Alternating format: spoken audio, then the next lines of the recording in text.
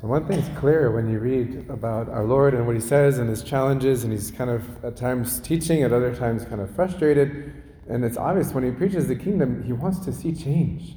He wants to see a different way of living in all sorts of areas, like this, whatever virtue you might be talking about. He insists, I want to see change. Why don't you get it? He sometimes says, like today. And particularly, especially in our society, which is so often divided, so much arguing or lawsuits or pettiness or whatever else. And he says, why don't you judge for yourselves? Figure it out amongst yourselves. By the way, just to be clear, when he says, why don't you judge for yourselves what is right? He's not saying, like, why don't you decide your own morality? That's not where he's going.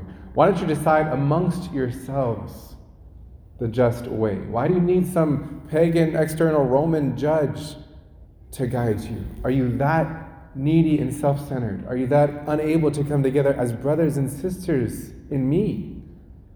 Why the pettiness? Why the disagreements? Why the discord? Why the attachment to the worldly things such that you're going to sue your brother over something that, if you could just work it out amongst yourselves, he might give you what you need. You might be able to arrange a good compromise. Why can't you do that, Christians?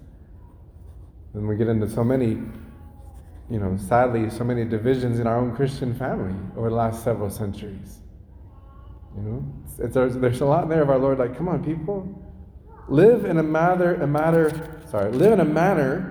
worthy of the calling you have received. St. Paul urges, almost the same message. Live in a manner worthy of the calling you have received. Now notice, it's not like, it's true, we are in our Lord, there is a certain royalty. Sons and daughters of God. That's a big deal. And the kings of the world might take that as, that means throw your weight around. See how good I am. See how high and mighty I am. See the entitlement I deserve from you. Pay me what you owe me. That's not where our Lord is going. Live in a manner worthy of the call you have received. Humility, gentleness, patience, bearing with one another through love. Not disagreements, not arguments, not asserting yourself, your rights. You're one family. Come together. Don't seek the little petty things that divide you. Build on what unites you.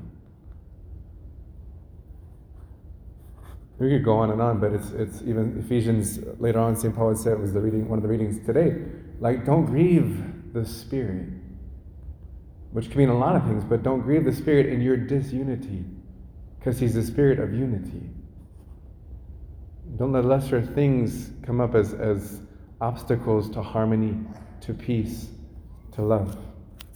We simply ask the Holy Spirit to continue to draw us together, to help us to overcome the things that divide us. Our world is very divided. Our church sometimes is very divided. We ask for a healing of those wounds, a reconciling of divisions, and a single-mindedness. We are here for one purpose, and we share the same purpose. Can't we work together in that direction? The extension of the kingdom of God, the preaching of the word of God, the virtues that we need as brothers and sisters supporting each other. Right? What are you doing here? This is awesome. It's early for you. Thank you. We ask the Holy Spirit to guide us, to strengthen us, to open our hearts. Amen? Jesus, Mary, and Joseph.